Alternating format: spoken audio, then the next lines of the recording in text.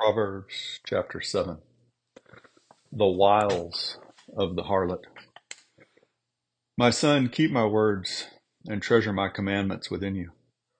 Keep my commandments and live, and my teaching is the apple of your eye. Bind them on your fingers, write them on the tablet of your heart.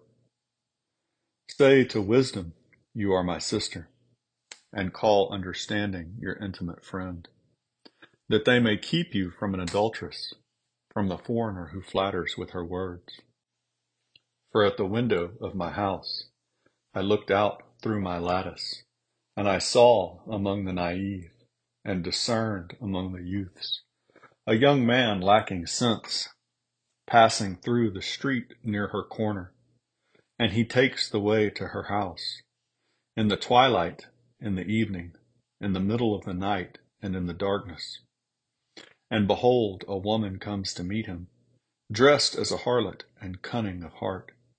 She is boisterous and rebellious. Her feet do not remain at home. She is now in the streets, now in the squares, and lurks by every corner.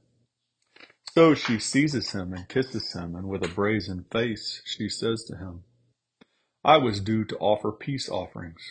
Today I have paid my vows. Therefore I have come out to meet you, to seek your presence earnestly, and I have found you. I have spread my couch with coverings, with colored linens of Egypt. I have sprinkled my bed with myrrh, aloes, and cinnamon. Come, let us drink our fill of love until morning. Let us delight ourselves with caresses. For my husband is not at home. He has gone on a long journey. He has taken a bag of money with him. At the full moon he will come home. With her many persuasions she entices him. With her flattering lips she seduces him. Suddenly he follows her, as an ox goes to the slaughter, or as one in fetters to the discipline of a fool, until an arrow pierces through his liver. As a bird hastens to the snare, so he does not know that it will cost him his life. Now therefore, my sons, listen to me and pay attention to the words of my mouth. Do not let your heart turn aside to her ways. Do not stray into her paths.